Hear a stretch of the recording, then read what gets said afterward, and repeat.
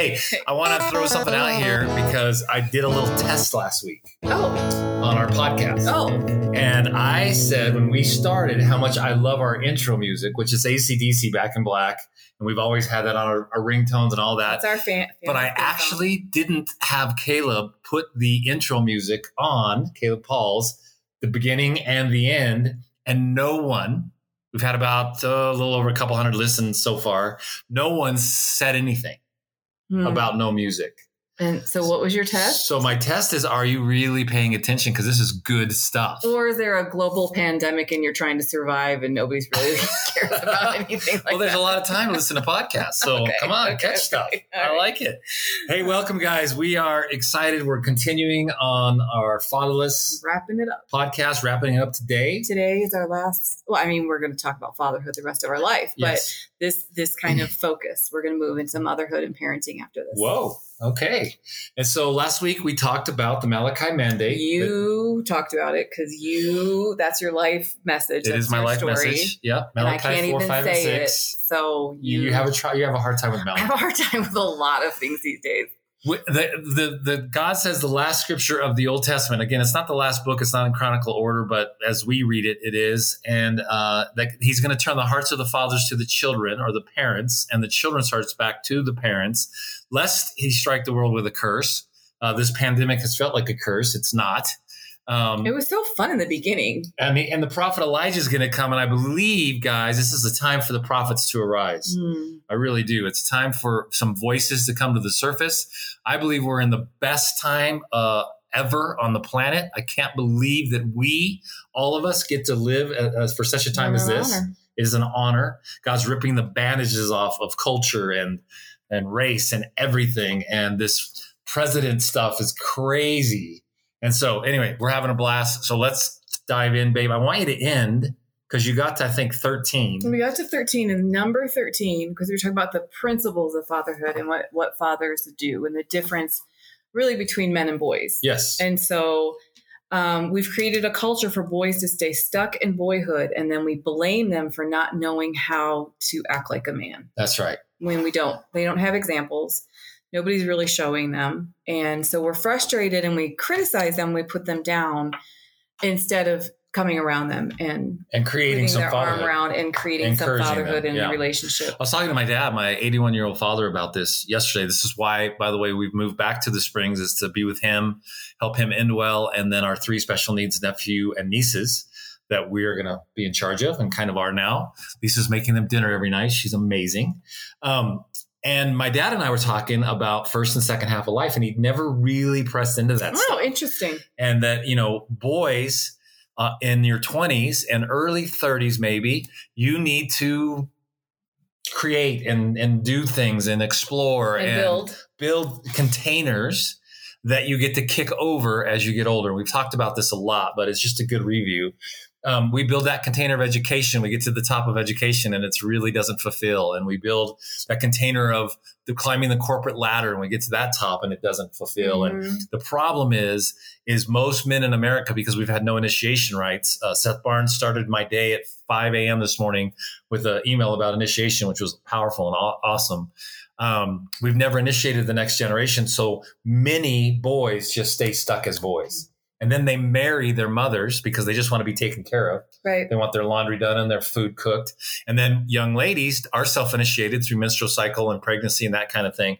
But a lot of them marry people that are like their dads because they want to be taken care of. And it creates a really hard atmosphere. And then we're just reproducing what we've been doing this last 50, 100 years on the planet. And so God's shaking that up. And he wants to raise up men, strong men that are going to stay and stick around. And he wants to raise up strong women who are independent and have their own platform, but are going to encourage and empower the men around them and partner with them. Absolutely. I want to talk for a second about, because I think this is a place where it's so highlighted when grown, like men, they have male bodies. They've gone through puberty. They have facial hair. They look like men. Mike, mine. Yeah, you definitely, you're a man though, babe, in every way. Okay. But you've been watching The Last Dance. The Last Dance is this Michael Jordan, Chicago Bulls documentary about their 6 championships. And I've not that interested in basketball. If it was football or something like that, I'd probably be more interested. But I just walking back and forth and seeing like little pieces while I'm doing the laundry or whatever. And I think that is the best example we have in the United States of America of when we take little boys out of mostly fatherless homes. Right.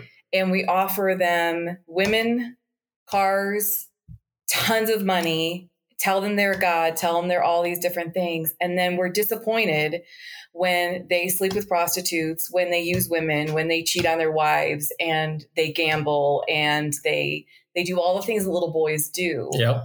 And I'm curious as to why we think as a culture why we expect them to act any differently. Well, it's great. I mean, Richard Rohr really dives into this in Adam's Return. By the way, get that book if you've not read it and you are a young man or an old man or a woman and you want to know how to marry a man. That's true. Adam's Return, the 5 promises of male initiation. He talks about, we take these young teenage, early 20-year-old inner city kids and we give them millions of dollars and no fathering. Yeah. And we expect them to become these perfect model citizens. And be heroes and role models. And heroes and role models. I was listening to is Michael Jordan. Like, I don't know why they wanted me to be a role model. I'm an athlete. Yeah. Like, I wish I hadn't put that pressure on myself, is what he said. And it's way more than just about basketball. It's one of the best documentaries I've ever watched. But Michael Jordan was a jerk. I mean, he was a complete asshole. He just was. Why do you keep using that? I'm sorry. He was just mean. And he was mean to his teammates. He was mean to coaches. He was mean to the front office. He has such a sweet face. That's hard for me to believe. But it worked. It was his way of motivating the people around him. And anytime anybody said something a little off color to him, that was what would motivate his fatherless heart. Oh, okay. And when his dad was actually a good dad in his life. When his dad was murdered and died, there's one scene where they win a championship, the first championship they win that when his dad wasn't there and it was gone. And he's just laying on the ground, rolling and bawling like a 3-year-old little child. And the cameras are catching this. I'm not sure why they let them keep that in. But he was fatherless. He really never Even though he had a father. Yeah. And you can tell he's still, Lonnie Dyer and I talked a lot about this yesterday. He's just doesn't seem happy in the documentary. He just doesn't seem, he's worth hundreds of millions of dollars. He's gambled more money away than any of us will ever make in a lifetime. And he's just not a happy person. Yeah.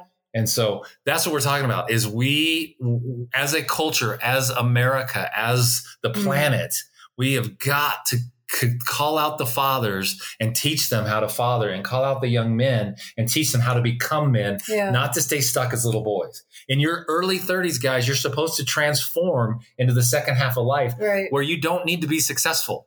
All success does is feed your ego. You just want to make everyone else around you successful, and then success will follow you. Mm-hmm. But it's about serving other people. It is about serving other people. And in your wife and your marriages. I was saying this in a counseling session the other day, a coaching session. I said, look, when scripture says that a man lords over his wife or leads his wife over his wife, all that means is he gets to be the first one to forgive. He gets to be the first one to humble himself. He gets to be the first one to say he's sorry, even though he's right, even though that maybe he wasn't wrong in the relationship. That's how we lead our wives. And when we do that, now, thank God, you'll actually repent and say you're sorry. I haven't been wrong enough in my life.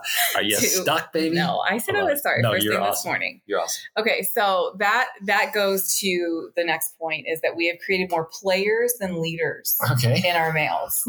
And they're not equipped for manhood. And so this is, when I teach on the beauty of males, because they are amazing beings and I love them and I think that we need to support them a lot more. But I always do the breakdown for women of the difference between a little girl and a woman. And usually eyes are like this because we all see ourselves in it. We're like, oh, I do that. Yeah. Oh, I do that. Right. Oh. And so I was asked what is the difference between a little boy or a boy? Because there's nothing wrong with being a boy. In order to become a man, you have to go through that process. Absolutely. But what's the difference between a boy and a man? Because we can't break it down to facial hair and muscles and going through puberty. No. Because we all know, like we always say, we all know 80-year-old boys. We have a family member that's almost 100 who has a lot of boy-like qualities that are not charming. He has never transformed. No, he has never. And so the difference between a boy and a man is a boy chases after momentary pleasure and a man looks for long-term fulfillment. Wow.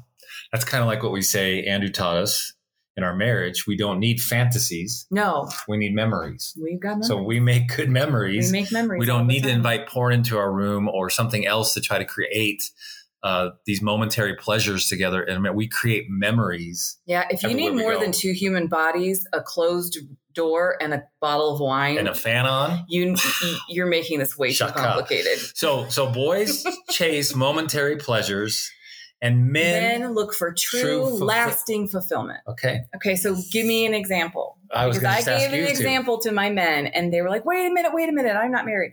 I said, pornography is a great example of, I think, one of the greatest plagues that has hit this generation, men and women. It affects everybody involved, but that is a very momentary pleasure thing. But it gets to the point where if men specifically don't rein that in, they are no longer able to enjoy long-term pleasure with the actual real living, breathing woman. We coach a lot of young couples that don't have sex and invite their kids into the room for an excuse to not have sex. Yeah. And and it's because pornography will kill your sex drive. Mm-hmm. That's what it does. Yeah, because it's a momentary, and God didn't design us that way. He designed us for true intimacy. Yes. So the reason my guys at the time, they were all single, and they were like, wait a minute, you can't say that because I'm not married. And I was like, I'm giving you an example of a fake thing that the enemy has presented to you to lure you in, to steal from the real thing, which is true intimacy with your spouse. So when you're single and you're looking at porn, what do you do with that? I would think, do you want to share your life with a real woman one day, not a woman that's on a screen that is probably a bunch of little pixels? Well, that's probably being abused and probably been trafficked. No woman that I know would sign up and go, hey, I want to do that with my life. Right. So, I mean, think of the bigger picture, but that's where you have to start thinking of, like, what do I want long-term for my life? And is this going to bring me that? Yes. And pornography is not going to help you in true intimate relationships with anybody. It's going to steal your intimacy. It's going to bring shame on your life. It's good. It's going to bring everything you don't want. Good. So a man wakes up one day and says, you know what? What am I going to do today that's going to bring me lasting fulfillment instead of momentary pleasure? Right. It's always about life and death. Mm-hmm. How am I going to create life into my courtship and into my new marriage someday? Or am I going to bring death by being addicted to pornography and expecting or needing something that a woman can't even provide outside of that? Yeah. So yeah, that's really good. That's Do you have any other examples of momentary? I mean, I think porn's probably the best example we can use because it's such a huge epidemic right now. Well, okay, here's like frat boys. Their idea of a frat boy is, I'm going to get as drunk as I can, as fast as I can. Right. A man is going to be like, this is really expensive bourbon. Yeah. And I would like to enjoy it with my wife or my friends around a fire and a really good cigar. Or scotch, most likely. And a Lefroy 16. There's been a couple shows we've watched where they're like chugging. We're like, you don't shoot bourbon. Right. Well, if it's like a cheap bourbon. That's my point. Yeah.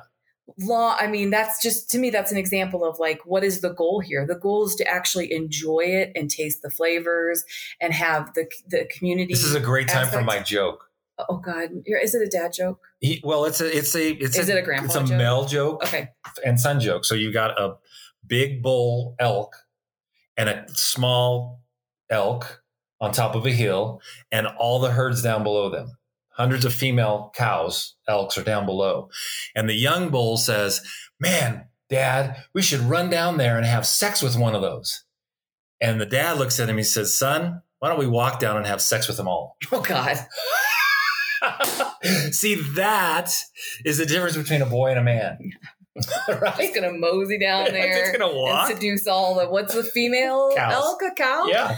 Well, what a good day to be a cow. Okay, maybe not the greatest example, but it's a good joke. So I thought my bourbon example was much better. Yeah, I think so too. All right. Especially for our tribe. Okay. So this is, I can't prove this, but I do believe I've seen this, is that men fear failure almost more than anything. And that if a boy is convinced in his own mind that he's going to fail, he might just opt out to not even try. Yeah. I mean, we've had a lot of young men you've had them say to you specifically, my parents' marriage didn't work. Right. I'm not even thinking about it. Yeah. right? And even our own 17-year-old son saying, I don't want to have kids. It's too expensive. Like, yeah, hello, welcome to our 6. Yeah. But I'm going to disagree a little bit. Okay. I think that what I'm watching with these young men in this generation is that they're more afraid of success than they are. I don't know what that means. That means that if they actually were successful, it's going to be too much responsibility. And they just can't do it. Okay. So they stay away from it. It's easier to play video games and act like you're accomplishing something like killing people and winning a war than to actually go out and do it. Right. Exactly. Because you're afraid, oh my gosh, I might go do this and I might be good at it. Yeah. And then what am I going to do? Because now I'm responsible. Well, and is there anything in there? I heard an older man say one time, I don't want to peak at 30 because then I have to maintain that the rest of my life. Right. Is that real? That's a fear. That is a definite fear. And so I think it is both failure and I do think it's success. And again, we try to teach all the young people we're with, you're going to fail. In fact, that's the only time you learn something. If you're always just being successful, you don't really learn that much. But when you're failing, you learn from those failures and you do it different the next time. And you're going to fail over and over and again. So your marriage is going to be hard and your life is going to be hard. And that corporate ladder you're climbing or that ministry ladder you're climbing or that missionary life you want to live, all of those things are going to be extremely difficult. And a lot of bad things are going to come from those and a lot of beauty and grace and success. And, I was just listening to my daily Bible today. And one of my favorite scriptures in the Bible. Do you know what it is? I thought you were. I'm in Ecclesiastes right now. Oh, money is the answer to everything and wine. Well, Ecclesiastes 10:19 says a feast is made for laughter. Yeah. So that we party together, we have big feasts. Wine makes the heart merry. And money is the answer to everything. And it's true. I mean, Solomon was losing his mind a little bit while he was writing this, but that is true. And in the midst of that, you find a lot of fun and you find a lot of really hard times. Yeah. The thing you have said to me for the last almost 21 years now that drives me crazy, but you're right, is it's horrible and wonderful. It is. Always. How's today going to be? It's going to be horrible and wonderful. What do you think is going to happen next year? It's going to be horrible and wonderful. And I hate it, but you're always right. Yeah, it is. That's the definition of our life. It's always amazing and beautiful, and it's always really hard and it sucks. The beauty of getting older, though, is you overcome enough bad days where when they come, like this, you hold them right. Yeah. Like this morning, I got some bad news that would have taken me out a couple of years ago. And I went and walked and ran and prayed and asked the Lord. And I was like, I forgive. I'm not going to become bitter. I'm not going to become, and I just let it go. Yeah. Where I think I would have stayed stuck there for a long time and just kind of circled the drain for a while. That's what I mean by when you transform into that second half of life, especially as a man, you hold news the same, bad news and good news, exactly the same. You just say, all right, Father, what are we doing? Yeah. Right. And again, it's really great news. God, am I supposed to do this? Or is it really bad news? God, what are we going to do about this? And we keep walking and we keep moving. Okay. That's good. Okay. So one of the characteristics of fatherless men is that they relate to women as mothers and sisters, not as wives and lovers, because they've not had any example of what a husband looks like and what a husband does and how a husband acts. And that's a great example. It was interesting in that Last Dance, that documentary we were talking about. I think the agreement they made with the Bulls is to leave the women out of it because they don't show any women. But they talk a lot about the prostitutes that are in the hotel room and the drugs and all the stuff that were in the hotel rooms all the time. And they're all addicted to gambling, every one of them. I just read that Charles Barkley lost $30 million in gambling. What's the thing with gambling? Is that you feel like you're winning? Yeah, it's competition. You're always like, you watch that documentary, you see Michael always has to be doing some kind of competition. $100,000 on one golf swing. See if it's the closest to the hole, or before the football or basketball games, before the championships, he'd be in playing nickels against the wall with his security guards. And he'd say 3 times, you get 3 times the $20, and they're just passing out $100 bills. Do you remember when this was happening in our home with your sons and you? And finally, nobody was paying their debts, including you, and everybody was yelling all the time. Yep. And then I said, "There's no more betting in this house at all." Yep. And then the boys started telling me it was a gentleman's bet. I said, "I don't care what you call it. You guys are. I'm tired it's just of the drive. To it's the drive of competition." Do you remember the one time you took me gambling into Cripple Creek? I was like, "Give me a $5 bill."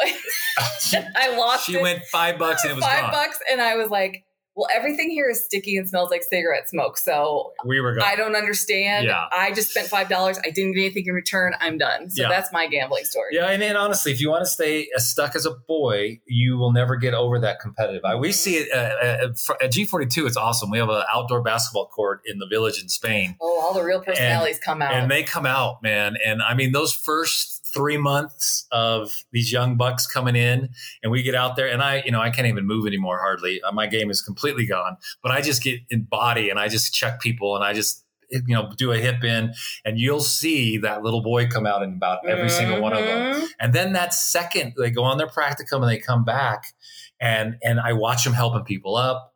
I watch them, speaking life over each other, throwing, passing the ball more, because that is a great place to learn. Why is this coming out of me? Yeah. And then I, of course, pointed out and let them know, that sounds like a little boy. You want the little boy come out? Nick was great. We had this great intern, little Nick, and he was chucking little Spanish kids on the basketball court when he first got there. He was so competitive. Oh, and it broke. He broke from that, and he really became humble on the court. That it was awesome. So character comes out. It does. Okay. Men, real men, grown men, not little boys, conquer their fears. Yeah. They don't try to control or lord over the vulnerable. So that's really good. I don't think a man could beat a woman or rape a child if they're not full of pain and rage and hate and unforgiveness. Well, and let me say this. I don't know any man that isn't full of those things. I've never met a man that is. Okay. I mean, I've met gentle, softer, older men. Right. Like my dad's become a gentle man. Right. But in their 30s, 40s, most men are really angry. Most men are kind of sad that they were even born. And that's why one of the top suicide rates in America is 50-year-old white men, because they get to the top of those ladders and they're still empty. And so it's, that's a really good point. Okay. So I could be wrong here. Okay. I'm okay with being wrong, but as a woman and as a mother, I cannot remember not having a maternal instinct, which to me means just that I was always looking to protect vulnerable people. It didn't matter if I was a little kid myself. All of a sudden I would get real big and real tall if anybody was picking on somebody littler. And my maternal instinct, I cannot shut off vulnerable people and act like I don't see it or I don't care. I couldn't take advantage of it. Everything in me cries out to serve it and protect it. So a man is created to serve and protect, kind of like the police, to serve and protect. How does that switch? What to me, that's like so opposite of what you're created to do. Where does that come in when you are created to protect vulnerability and you take advantage of it because you have bigger muscles, you have more size, I tell everybody, by the time our boys were 12, they would just mess around with me and we were just wrestling. But I was like, oh my God, they could do anything they wanted to me. Yeah. They could hold me down, spit on me or do whatever. And sometimes they would, because we had a lot of fun at our house. But it's true. Women and children are more physically vulnerable in that way. So is that like a complete distortion of what God created him to do? Is there so much pain there that they're lashing out? Because I don't think rape has anything to do with sex. I think it has everything to do with hate and power, hate. Yeah. Again, it's what do you do with your pain? Do you allow it to transform you, or do you allow it or do you transmit it on everyone around you? When you are fatherless and you're not taught by a good man how to live in your pain, own your pain, and be transformed by it. But all you've seen is men who abuse women and abuse people because they're so angry and no one's ever shown them, right? And so then it becomes, when we open ourselves up like that, with that fatherless hole inside of us, a demon will come and attach itself to that. And it looks like rape, and it looks like violence, and it looks like all the things we see. And most men try to drink it away or anesthetize it, and they never actually own it and feel it and walk through it. And because again, it's not our fault. I mean, I'm not going to take away, I'm not going to excuse people who beat women or who rape women. Of course not. I'm seeing a lot of hatred towards, men that are in the child ring. And I agree with all of that.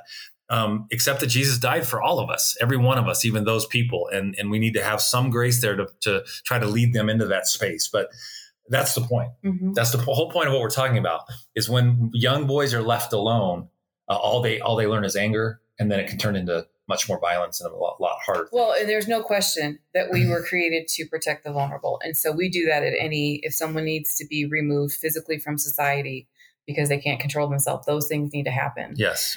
However, what you're saying is there's a reason they're that way.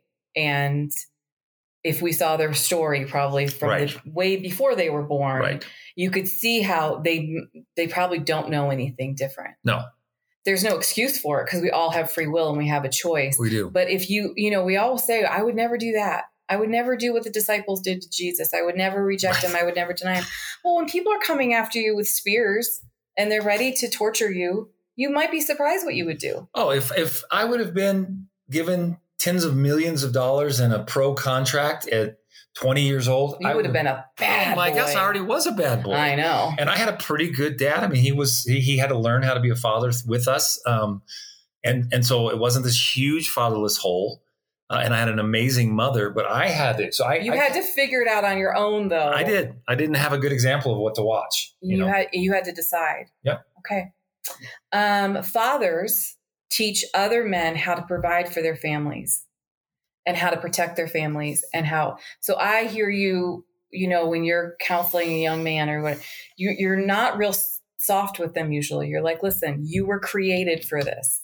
I even said it to Noah yesterday just to frustrate him because he's like, I don't want to do that. That's too much responsibility. I said, your shoulders were created for this, son. Yes. He's like, oh, God. Well, and actually, if you'll study this, and which I do and have, young men really do want responsibility put on their shoulders. Right. They just don't know it. Right. So we really do want responsibility as men. We want to be that man. Nobody's ever told us, and it's never been drawn out of us or activated in us.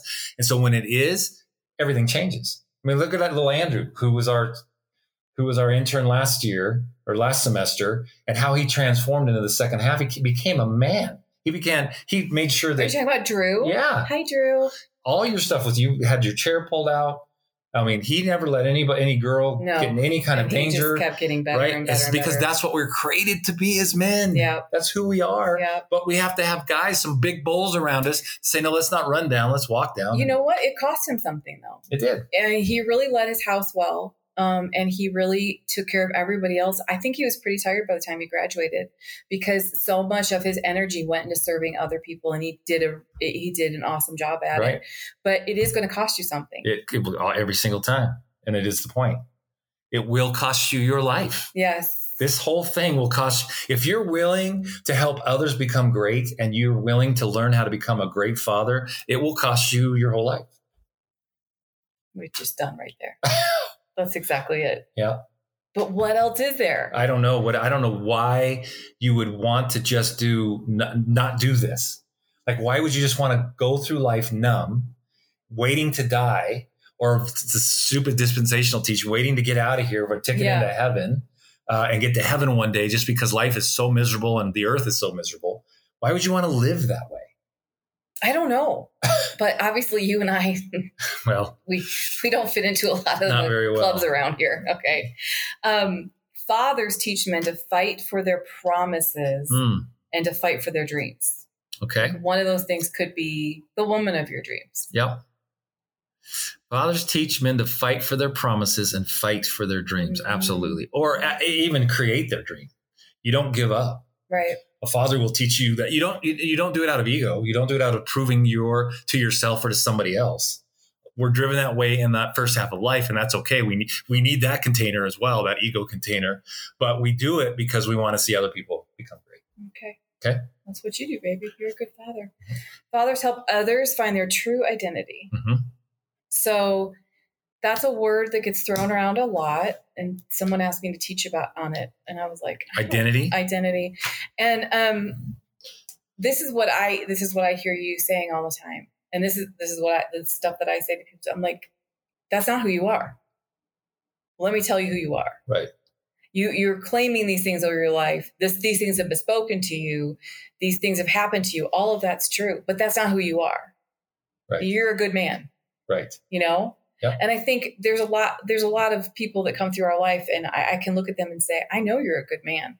And I know if I knew how they spent like their last weekend, I'd be like, is he a good man? But I mean, the core of who he is, who he was created to be, is a good man. Absolutely. And I notice whenever you say that, men's postures change. Like whenever we're teaching, and I always speak to the 50-some-year-old men, and I'm like, hey, you're a good man. Thank you. Well, let's be honest. Most men didn't have very good fathers. If the father stayed in the home, he was probably silent. Yeah. That's just the facts. A lot of us had good fathers. So it's fatherlessness. If your father was in your house, but he never looked at you or talked to you, you could be struggling. Or all he did was discipline you. Yeah. If he didn't encourage you and strengthen you and comfort you, 1 Corinthians 14, that's true prophecy. If he didn't prophesy into your life, strength, encouragement, and empowerment, and courage, and life, and discipline, and then be an example. Noah knows every single morning I'm out here, first thing on a call with my boys to pray. Second thing is I'm in my quiet time and I'm in my Bible reading and I'm making him breakfast because he's working landscaping right now. And I don't miss that, right? Discipline really matters. And your kids one day, or your kids now, are watching. Your grandkids are watching, right? And then you have to say this truth in love. You've got to be able to speak the truth, but don't do it out of anger and discipline. All I ever got from my dad was how I was never good enough. He would ask me to come and help change the oil, and I couldn't do it. So he'd grab it in disgust and do it himself. And I'd go out to shovel horse poop, and somehow I was going to do it wrong. Now he sees that, and he's a lot different.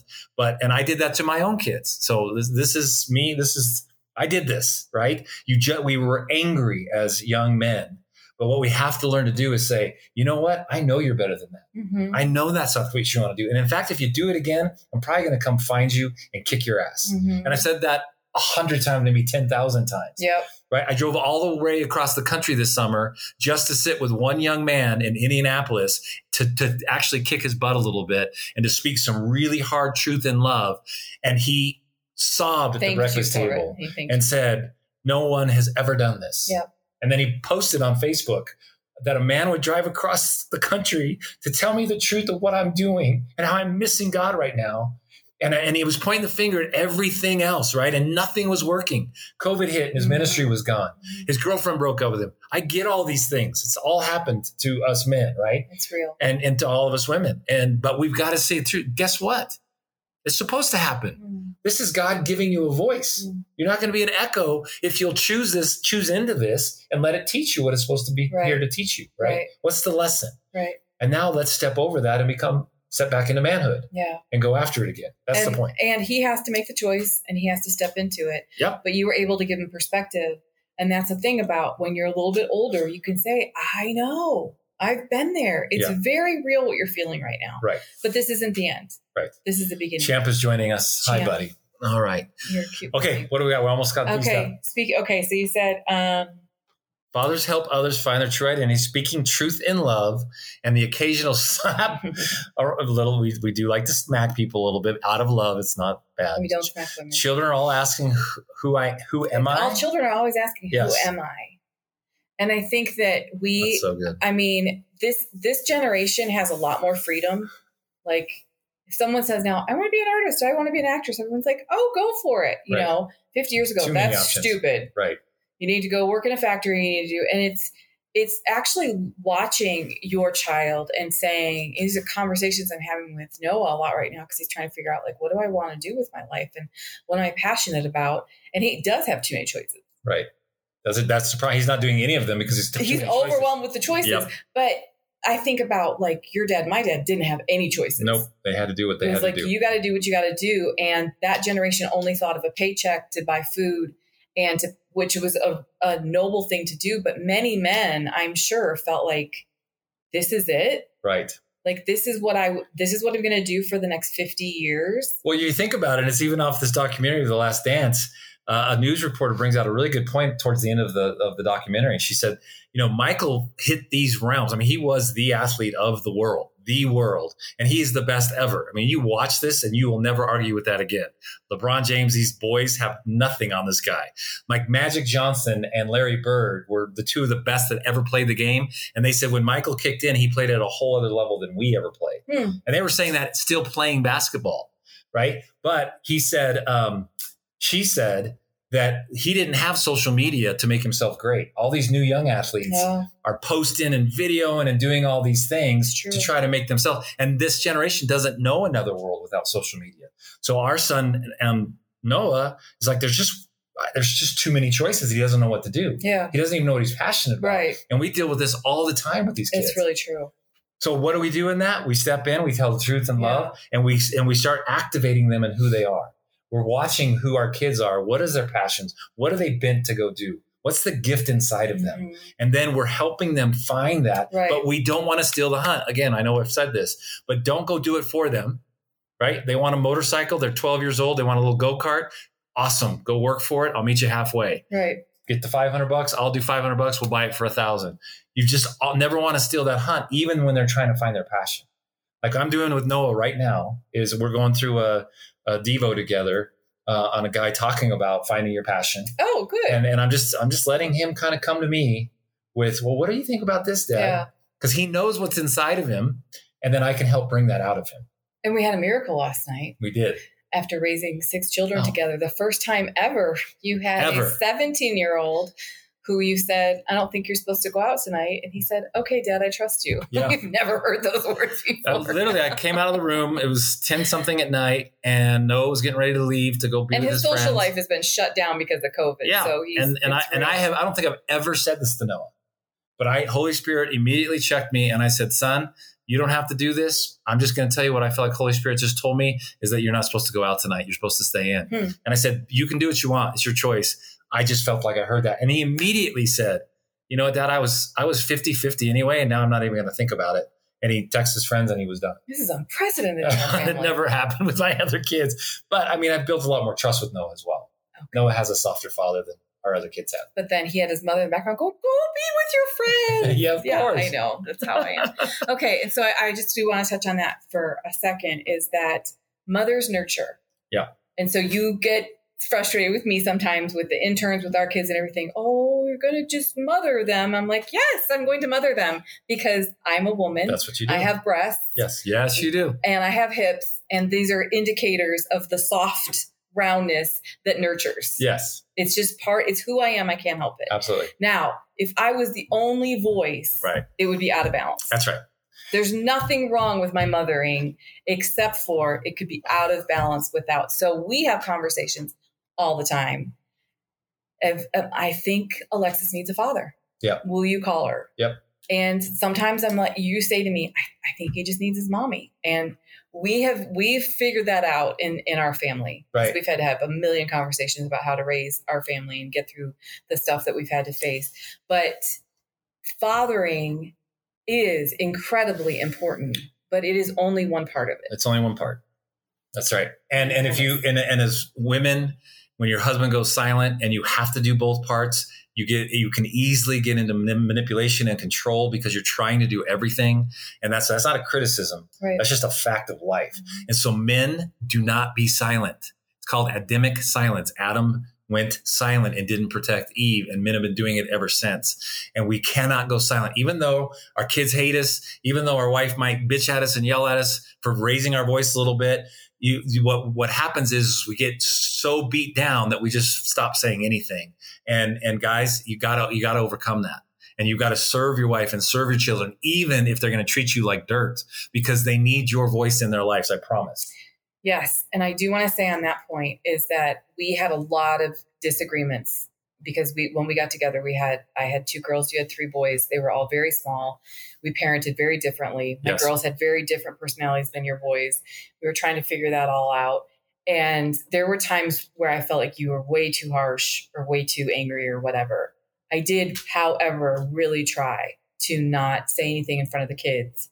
But when we were alone in our bedroom, I was like, dude, no question. They're small. Yeah. And that was like too much. You poured bleach on, what you basically just needed a little bit. You've got to be able to hear from each other. Yeah. Right. Because I was trying to learn how to be a dad too, because all I saw was anger in my house. I tried not to disrespect you in front of the children. No, you did. You did. And I tried not to disrespect you in front of the children. I wasn't the greatest at it. No, you say things like, yeah.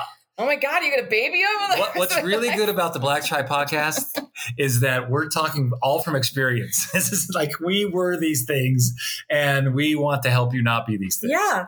I mean, you're going to have to figure this out on your own, but you can skip some pain. That's okay. Right. All right. So what is the answer? The answer, God makes up the difference. He does. How? He really does. Well, I mean, I lived it. I suddenly had a 2-year-old and a 4-year-old, and their dad was gone in an instant. And I thought, well, what am I going to do? Because I studied all the time the effects of fatherlessness, this especially on little girls, because that was my job. And it was very concerning for me.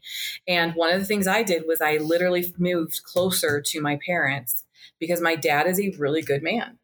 And I knew they needed some male influence in their life. I wasn't going to drop them off at some, program or something, but they had access to him all the time. And they started doing all the things I did when I was a little girl, just sitting in the garage, playing with the sawdust while he was working. And it wasn't that he sat him down, had these conversations and everything. It was his presence. Yeah. The presence of a good man, I think, brought security into their life. No question. So we have to step in these places where there are fatherless children. I mean, foster care, I just heard an amazing story about one of our interns up in Denver, and she's working at a camp, and she's like, there's this 35-year-old dad, single guy, who adopted a little girl and a little boy. He was their foster parent, and now he's just adopted them. And he doesn't know if he's going to get married or what's going to happen. She said he is the most amazing father. And I think if we could really encourage our men, this is my last thing, is I have a responsibility as a woman to encourage the men around me in their fathering. Our son is a father. I don't criticize his fathering. I encourage his fathering.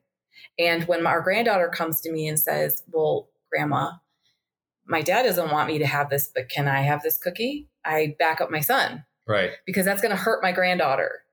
And so I try to back your fathering up as much as I can. And I try to encourage the men around me. Like, this is really important. You're doing a great job. And I do see this new generation of fathers, much softer, younger with their children. Yes. They are much more connected to their little boys. Yes. When their little boys cry, they don't say the things that older generation said, like, boys don't cry and stop having your feelings and stuff. They're like, hey, buddy, are you upset about something? I'm like, I see a shift that the men that are staying and the men that are doing the work are doing a phenomenal job. No question. Way in front of what we were. Yeah. And it's awesome to watch. Yes, it is really fun to watch. Yep. And I'm encouraged by the whole generation, guys. Listen, Me too. The young mothers are tough. I mean, they're there and they're sticking in there and they're having babies. And guys, we want to have babies, right? We're taking the earth back. We're making the earth look like the Garden of Eden. Mm-hmm. We need more kingdom people on the planet. Don't worry about overpopulation and all this hype about global, all this stuff. Yes, it's happening and it's incredible because God is still going to make this earth look like heaven. And that's our responsibility. And so don't stop having babies. Yeah. Don't stop getting married. Do these things. Be a kingdom person. This isn't the end. This is the beginning. Because we need you to become fathers and mothers and then teach the next generation how to do the same thing. And we can break this curse of fatherlessness that goes down to the 22nd generation, illegitimacy, if we will just stick in there and learn from one another and actually honor one another. Children's hearts to fathers, fathers and mothers' hearts back to children. We love each other. We learn from each other and we break this thing and we're done. Yeah, we're doing it. All right. It's happening. All right. God bless you guys. Encourage the fathers. Thanks for being a good daddy to my babies. Thank you for being an amazing mother and an incredible wife. Wow. It's true. I'm a awesome. good wife. God bless you guys. GaryandLisaBlack.com. You can message us on our Facebook, Gary and Lisa Black. This video is on Patreon for our Patreon people. Every Wednesday, I'll post it right now. It is actually Wednesday. And then Friday, it comes out on iTunes and SoundCloud. Again, any questions, any feedback, anything you want to have us hit as a subject, we invite you to please let us know and ask us anything you want. Okay? All right. God bless you guys. We will see you soon.